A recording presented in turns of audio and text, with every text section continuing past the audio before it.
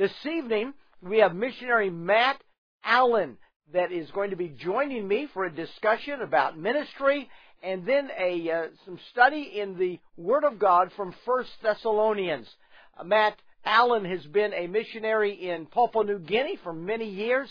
He and his wife Becky and their two daughters have served in the jungle region of the interior of Papua New Guinea, and now for the last few years, they've been in Port Moresby, which is the capital city of Papua New Guinea. They have a great city ministry with a church and a Christian school and training people for the ministry. Doing a great job in Port Moresby there in Papua New Guinea. And it is a joy to have Matt join me today. And so let's go ahead and welcome Missionary Matt Allen to our program this evening. I love you. Matt Allen, it is so good to see you. It has been too long. Welcome. No, I know. Thank you so much. Thanks for having me. This is one of the great benefits of the COVID-19, to be able to get some face time with some missionaries, and I am so excited that it worked out that you and I could chat today for a little bit. Amen. Thank you. Talk to the church family about your family, Becky and the girls. What's going on in your family? How are everybody doing? Oh, they're doing really well. Everybody's healthy. Praise the Lord for that. I think a little social distancing has kept us all from even getting the common cold this year, and so we're doing really well. I'm thankful for it. Girls have just grown up and into beautiful young ladies, and it's we're about to be empty nesters, and we're a little excited about that, to be honest. Let's see now. Tell us ages for Ariel and Hannah. So Ariel's about to turn 20, and Hannah is 18 years old. So, yeah, they're both college age. And Hannah is starting her first year at Bob Jones, and Ariel is going into her third year at PCC. That's awesome. My wife and I so remember the transition stage from having some teenagers in the house to being empty nesters. And I remember when our first child went to college, and we drove our son Chad, the whole family, we drove down to Pensacola and dropped him off at school. And as we left, we just fell apart. I mean, it was a horrible experience, to lose that. Cried like a baby. Oh, man, that was hard. And so then I had two sons and a daughter. So by the time the daughter came along, I thought this is going to be absolutely horrific, to leave our daughter at college and come back home as empty nesters. And I remember and they all went to school together there at Pensacola, so they were all there 1 year, all at the same time. So when we dropped the kids off, our eldest son, Chad, was in his last year, and Connie was starting her first year, and Aaron in the middle. And as we dropped off Connie and got ready to pull away from the curb, we looked, and there was our daughter Connie and our son Aaron, linked arm in arm, walking down the sidewalk, giggling and laughing. And we thought, this is good. This is good. Yes. We never shed a tear. We were so content. Awesome. We knew that God had it in good order. And we went home and enjoyed the empty nest time. And then Chad graduated and came back home, and we weren't empty nesters again. Went backwards. It went backwards. They called them the boomerang kids. Yes. Understand that. Yep. Well, that's great. So glad to hear the family's doing well. Now, I see some beautiful trees in your background there. That looks an awful lot like Appalachia instead of Papua New Guinea. Where are you? Yes. So we're actually in Kentucky. We arrived last week from Port Moresby, and we're actually here in Kentucky right now at my in-laws' house, and we're in transition to take Hannah to Bob Jones. So here in about a month from now, we'll drop her off at Bob Jones. And we're not quite through the 14 days of trying to stay socially distanced and all of that sort of thing. So, but yeah, we're here in Kentucky for a few weeks, and by the 1st of September, we'll be headed back. Okay. And I can't wait to be home, honestly. Yeah. Yeah. Yeah. Well, that is awesome. Now, I know the COVID-19 virus has impacted ministries all over the world, and I know it's impacted your ministry in Port Moresby. Share a little bit with us about what has happened with the ministry there in Port Moresby. Sure. So when things were really kind of, I mean, good gracious, my heart goes out to churches like Community Baptist and the rest of the churches in the U.S. I mean, just the impact that's happened here is much longer lasting. As that was kind of the beginning of first wave, Papua New Guinea tried to jump on the front end. We had a single case that was brought in by a foreigner, and light case, but then they sent him back out. So we had one, and then we went back to zero for quite a long time. But as a result of that, kind of the nation went to, we're going to lock down the borders. We're going to everybody do social distancing, and they actually locked down the city. So we weren't able to meet for 5 weeks, and everything was online at that time. Now, we ended up having a total of 8 cases for a long time until last week, and here in about the last 5 days, we now have community spread within Port Moresby, which is kind of a terrifying thing. So that means we're really at the beginning of our first wave. So as of a couple of hours ago, we're up to 19 cases now. I had our first COVID-related death last night. So it's kind of a lot of uncertainty right now. Sure. And so to kind of be a little bit transparent there, our ministry is there while we're away, and like my heart's really torn to be there.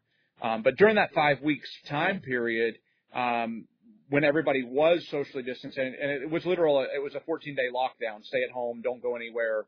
And during that time period, we transitioned immediately to online services, and I think we might have been the only church in the whole country that did that. Wow. I ran right across. I mean, and I took the cue from everybody else in the States, right? I mean, it was pretty easy to watch my friends do this, so let's do it too. And I knew that we had a lot of people on Facebook, but I didn't realize how many were on Facebook. So we ran Facebook, YouTube, Vimeo all at the same time, but YouTube and Vimeo did not see the results that Facebook did. And so we just ran Facebook services. So I would pre-record them on Friday, and I would have them set to release on Sunday morning. And there were all over the city, families would get together, and they would have their device hooked up to the biggest screen that they would have. Sometimes it was just a laptop, or they'd have it on a big screen TV. And then we asked people, hey, put pictures, post it in the reply section, post pictures of your family meeting together. It was very common to have, 2 or 3 houses that were next door to each other would come together, and you'd have 15, 20 people sitting around a single device watching a whole sermon. And then Facebook gives us the analytics and tells us how many times it's been viewed, like how many times it's been viewed for 3 minutes, how many times it's been viewed in entirety. We were having entire views each week, up over 1,000 entire views, an hour-long service. Here's the music, here's the sermon. 1,000 views every week, which is just unheard of. The 3-minute segments was up over 12,000 each week, and it was just mind-boggling. Becky and I, we'd go into town after that. We went to a restaurant.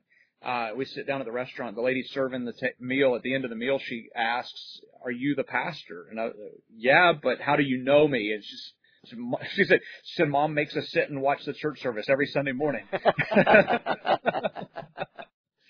That's neat.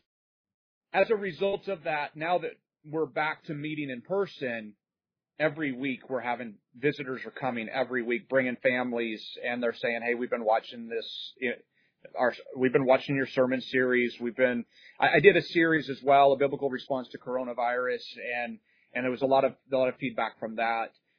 So we've had a lot of new people that we would have never touched before, Wow. just as a result of a tragedy." Yeah, that's incredible. What kind of things, just out of curiosity, what kind of things did you deal with in that series on a biblical response to the COVID virus? Yeah, I talked a lot about the sovereignty of God and how God's in control of all things. whether they're good or bad, and Romans 8 and contextually Romans 8, all things, and what is the all things in the passage, you just walk right back through is suffering, and earth is moaning and groaning, and you've got all of these, and all of these things work together for good to them who love God. And then he's using, verse 29, he's using those to conform us into the image of his Son. And so having that as a background, and that was a bit helpful for our people. At the same time, it was also helpful to walk through, hey, let's look through historically. This isn't the first tragedy that mankind's ever faced. And so we don't need to jump off and start, going all kinds of conspiracy theory or the other side. Maybe this is the end of time. There's a balance to strike here. And we had a lot of our folks just get some strength, and as you can imagine, I think the heart of man naturally tends towards what's going to be the weirdest thing that I can take out of this, and within a society that a lot, and not all, but a lot of our society is pre-literate, to have sort of spiritist, animistic tendencies to just go, okay, guys, let's get rooted in the Word, and so I found it to be very helpful. That's awesome. If folks here are interested in catching some of those broadcasts on Facebook, how would they find you guys on Facebook? So real easy, facebook.com/CCBCPOM. So that CCBC is Capital City Baptist Church, POM is Port Moresby. So CCBCPOM.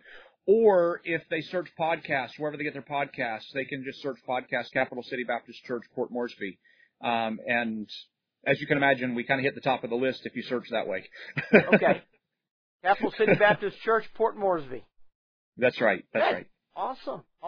Maybe some of the folks here would love to be able to catch up with a little bit and see what's happened over there. That's really exciting. No, it's been awesome. That's great. Hey, you're here in the States for just, as you said, you're here to get your daughter Hannah started in college, and then you'll be going back later on this year, sometime fall or whatever. 1st of September. Yes, sir. What's it going to be like going back with what's happening with the virus? What are you facing going back into the country? So we were able to travel this direction because we're U.S. citizens, and we'll be able to go back because we're permanent residents of Papua New Guinea. So that kind of helps us be able to make that transition. There is literally one flight a week, which is just mind-boggling to me. Back in February, tickets were the cheapest they've ever been, and you could go any day of the week, multiple times a day, and now for me to just go, wow, there's one flight a week is just mind-boggling. So transitioning, so the flight goes through Auckland, New Zealand. We cannot be on the ground in New Zealand for longer than 8 hours, so it has to be a connection that goes through. Australia, same thing. So Australia is not allowing foreigners to come into their country, so you can transit through. So we can come in as long as we're less than 8 hours, and then we can transit on to Port Moresby. Once we arrive in Port Moresby, it's a mandatory 14-day quarantine. So that's anybody that arrives into Port Moresby, it's immediate 14-day quarantine. So we'll be at the Holiday Inn in a hotel room for 14 days. And family and friends can bring food, drop it off at the front desk, and they'll deliver it to our room. So before we left, we packed a little suitcase, and we said, we want these things brought from our house, and we'll text you a grocery list. Oh, wow. Wow, that is interesting. As you get back into Port Moresby, what's the ministry going to look like once you get through that 14-day quarantine period? Yes, so I'm looking forward to being back into the ministry there. Namely, I'm planning to start a series in the church on Galatians. That's my next series that I'm planning on. And then, of course, we've got the Christian school going. Our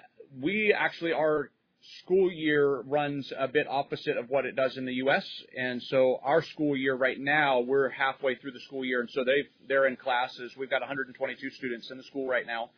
And so when we come in September, we'll be 3/4 of the way through the school year. So we'll be there to help wrap up the last quarter of the school year, get all of that kind of tied up. My wife is the principal in the school, so I just provide a little direction, a little as pastor, direction and correction, right? Yeah, there you go. There you go.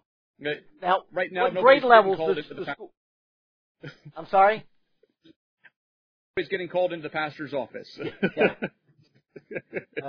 Pastor, principal. That's kind of a tough road to hoe. Yeah. So tell me, what grade levels does the school have? So we do K4 up to 4th grade right now, and then every year we're adding a grade. Okay. And we're seeing a really great result. About an average of 25 students per year being added into the school. So we're expecting around 140, 145 next year. Great, awesome. And are most of these children coming from families who are members of the church or from the community? It's a good mix, and so we use a Becca, for our curriculum. And so because of that and the fact that we've got several American teachers in the school, it kind of comes across. It's named as an international school. And so it draws a lot of attention from the community. And so we've got kind of both direction. We've got church families that have their children in the school, and then we've got lost folks that have had their kids in the school, and then we've actually had several now where we've had the children get saved, and then the parents get saved as well, and now the whole family's a part of the church. Wow. So we consider the school a ministry of the church, and I'm always at the forefront there pushing that for it to maintain as a ministry. Sure. Instead of let it run itself, Sure, yes. Now, I understand from your chats we've had that you've got some construction plans looming ahead of you. Yes, sir. Yes, sir. So there's been a bit of a hiccup for the last 2 years because of the property. And a lot of that has to do with the fact that the land had never been titled. Nobody had ever had it in writing who owned the property. And so when everything's oral, as we know, oral records can be manipulated. And so we had obtained the property from a local clan of people. There's a tribal clan there that had given the land for us to use, which was fantastic. And things went fine until we started building and developing that land. And then a neighboring clan decided they wanted it as well. And so things ended up in court, and things are still in court. However, over the last several months, I've been working really strong to try to build relationships with the people in the other clan. And what I can only describe as God's providence, God just did a work in their hearts. And next thing I know, they have given us permission to build. And so instead of hindering us, now they've said, hey, just move forward. We don't want to stop what's going on. So praise God for that. Wow. So we've already done architectural drawings. Everything's approved now for us to move into a building phase. So we're looking probably the first of the year we'll start building. Definitely by the end of next year we need to be built so that we can be into that. So a bigger auditorium so that we can fit more people for the church. Even without COVID restrictions, we have to do multiple services anyway because we have too many people in the church, not enough space. So then we'll be able to meet together. And then also with that building, second story upstairs, we'll have 6 more classrooms. So we'll be able to expand for the school as well. My mom and dad have joined us in Port Moresby now. And with this permission to build, they're building their house right now. So praise the Lord for that. I'm so thrilled to have Dad living next door now. Yeah, that's awesome. That's awesome. Yeah. Now, the picture that appears to be behind me outside the glass, outside the window, describe that picture to folks here. Oh, that's my heart. That's where. So if you can see the houses out over the water, that's Hanawabata Village, one of the largest villages in Papua New Guinea.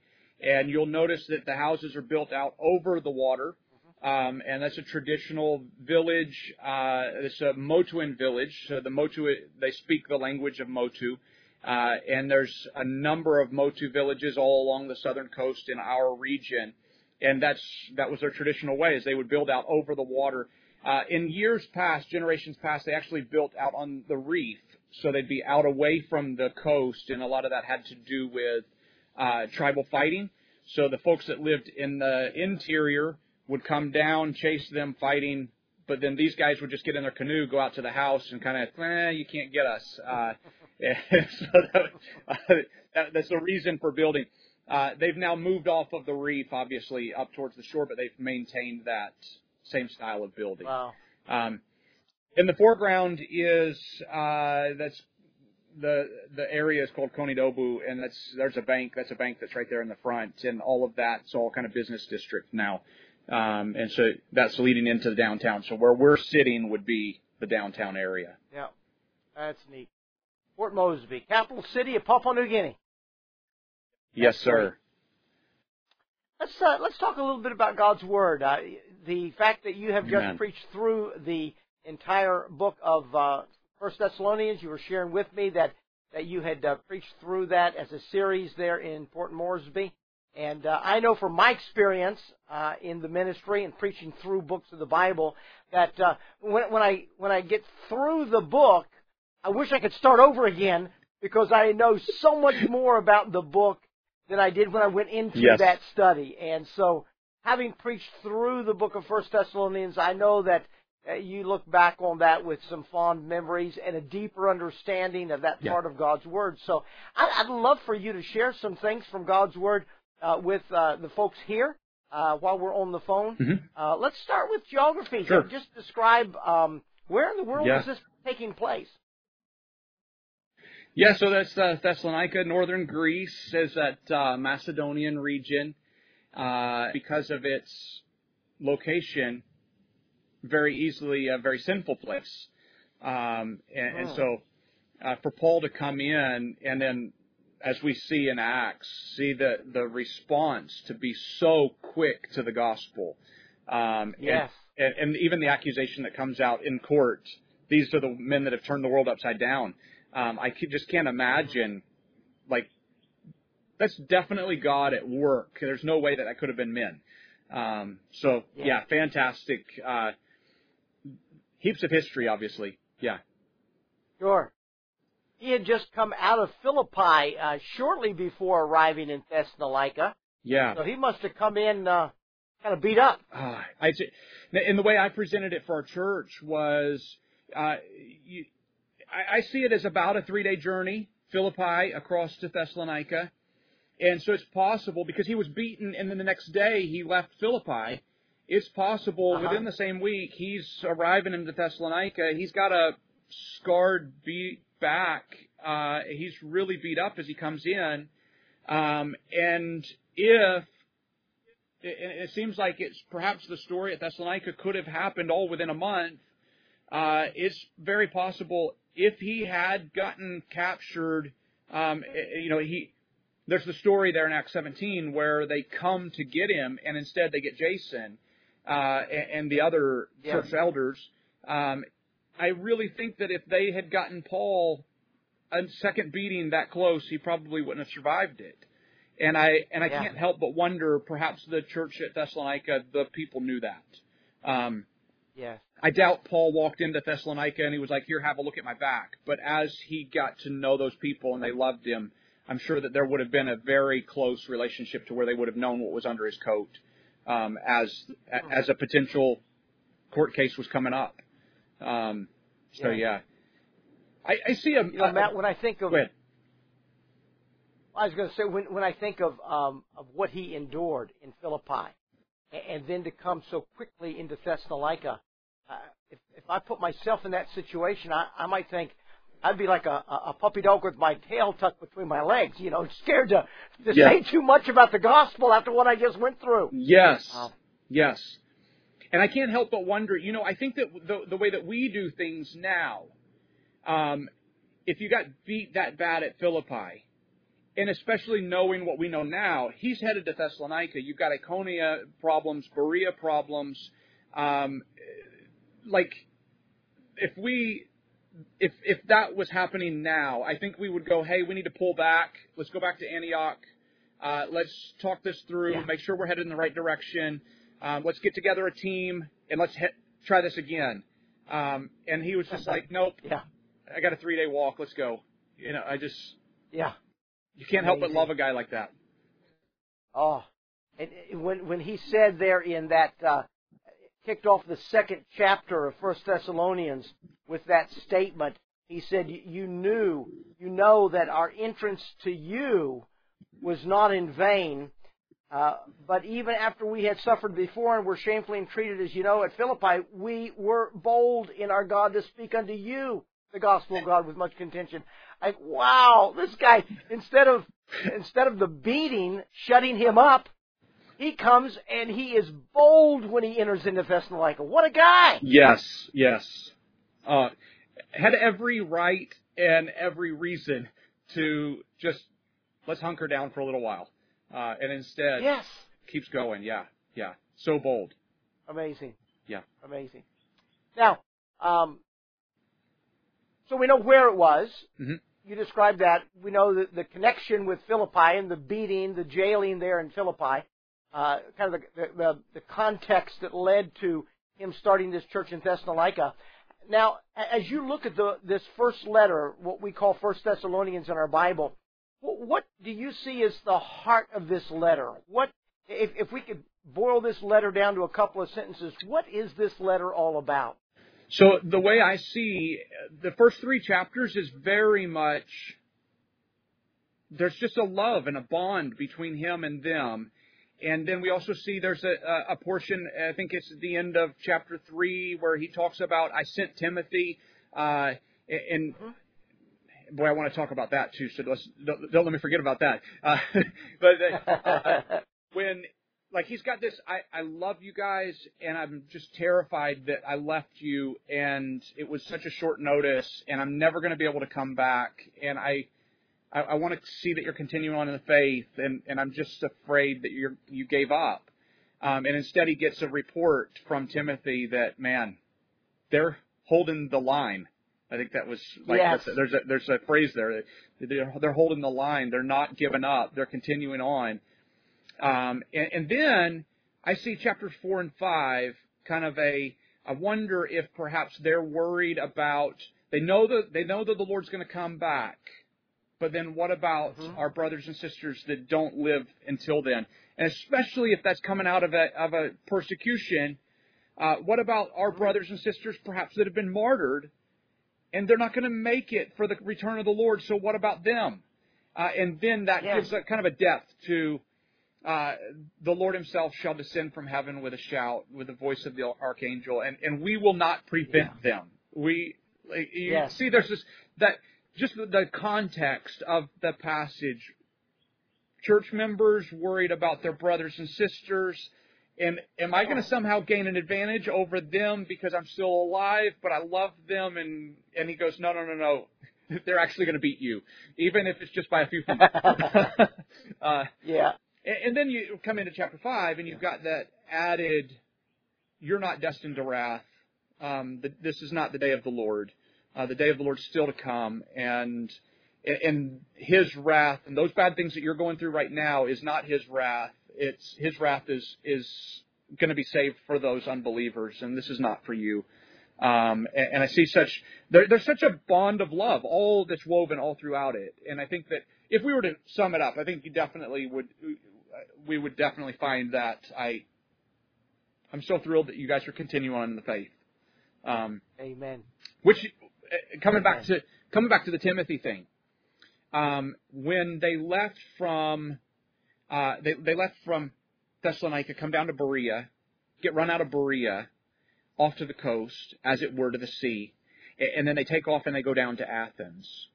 And when they're in Athens, like, I just think of Mars Hill and Paul talking to, like, philosophical. I mean, we're talking about students of Socrates. I mean, these guys are deep philosophical thinkers. And if I'm going to stand on Mars Hill and argue philosophically with these guys, I need my team to be here. And Paul gives up Silas and Timothy for the sake of Thessalonica. You guys go back up there, Yes. be with that church. They need you. And then Paul, and Paul loses. He loses the philosophical argument against these guys at Athens, walks away from Athens with what seems to me like there's not a church planted there. He goes on and he spends time at Corinth, and he's at Corinth instead. And we all know that's the providence of God. But if you look at it from humanly speaking, Thessalonica gained and Athens lost. Because of Paul's love for Thessalonica. So part of that, a lot of that's speculative. But I see a deep love for Thessalonica. Yes.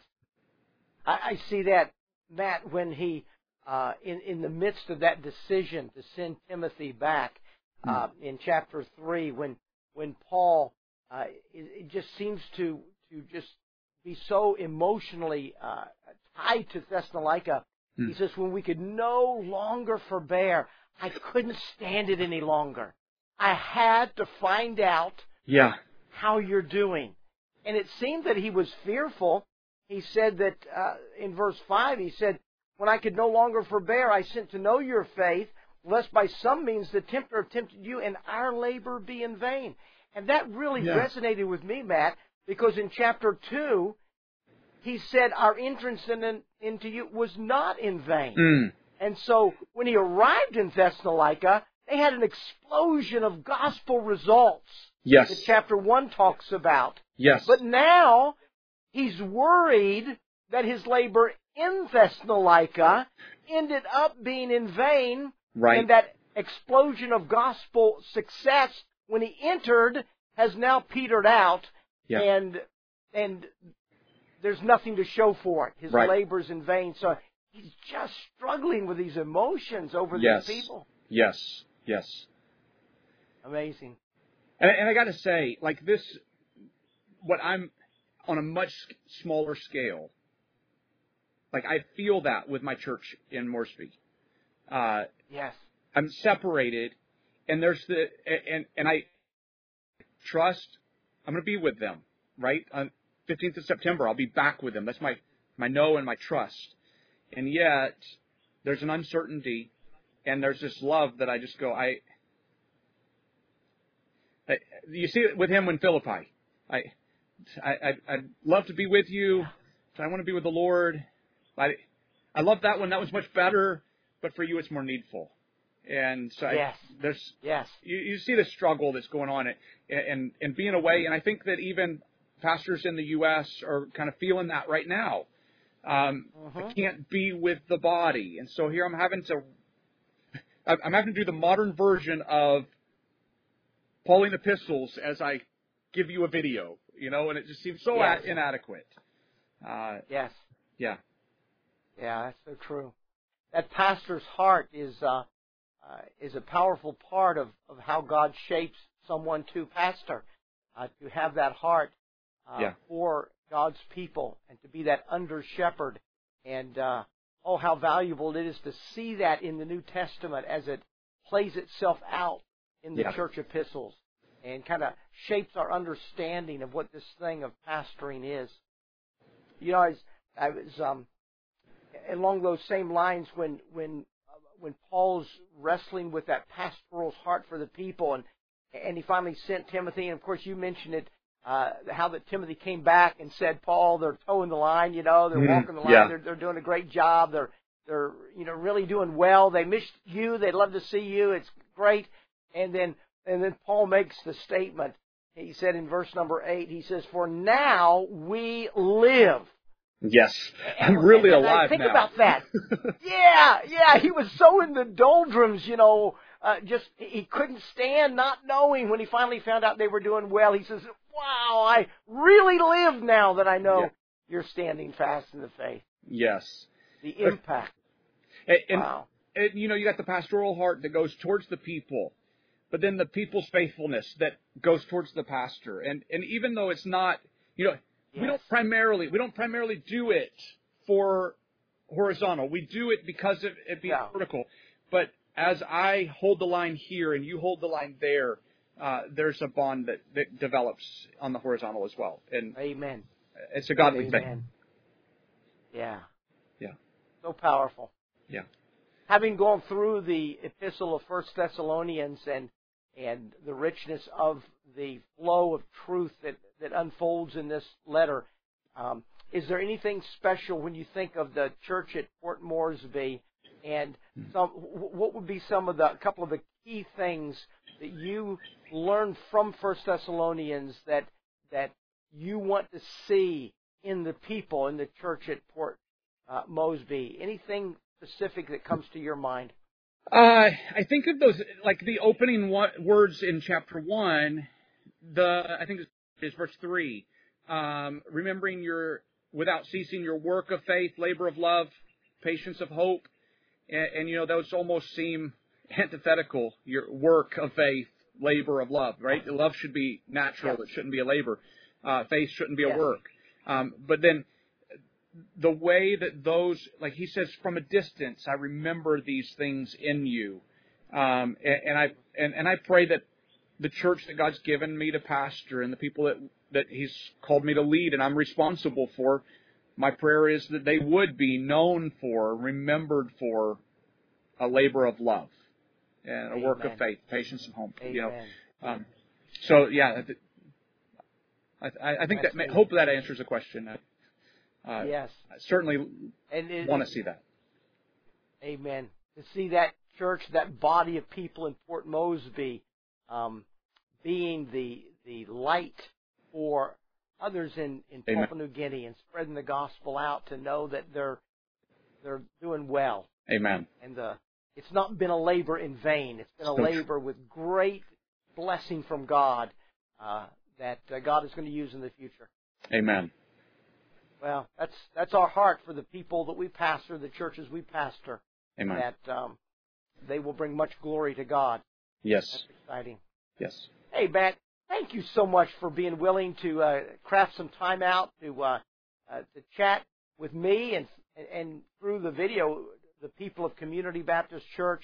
We love missionaries. We are so grateful to God for the opportunity to partner with you all and to be able to have some little tangible part in your life and ministry there in Papua New Guinea. And thank you so much. Pastor Mike, thank you for putting this together. And thank you to the folks at Community Baptist. You guys have been such a blessing and a tremendous encouragement.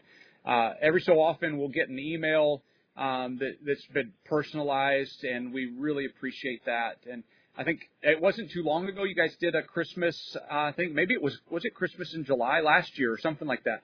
Or maybe it was this year. I don't remember. But you guys have just been a blessing to us, and we're really thankful for it. Thank you. Amen. Well, give Becky a hug for my wife and I, and I trust that God will help you through the empty nest syndrome as that last child goes off to college. And you guys have a great summer. Thank you very much, Pastor. I really appreciate it.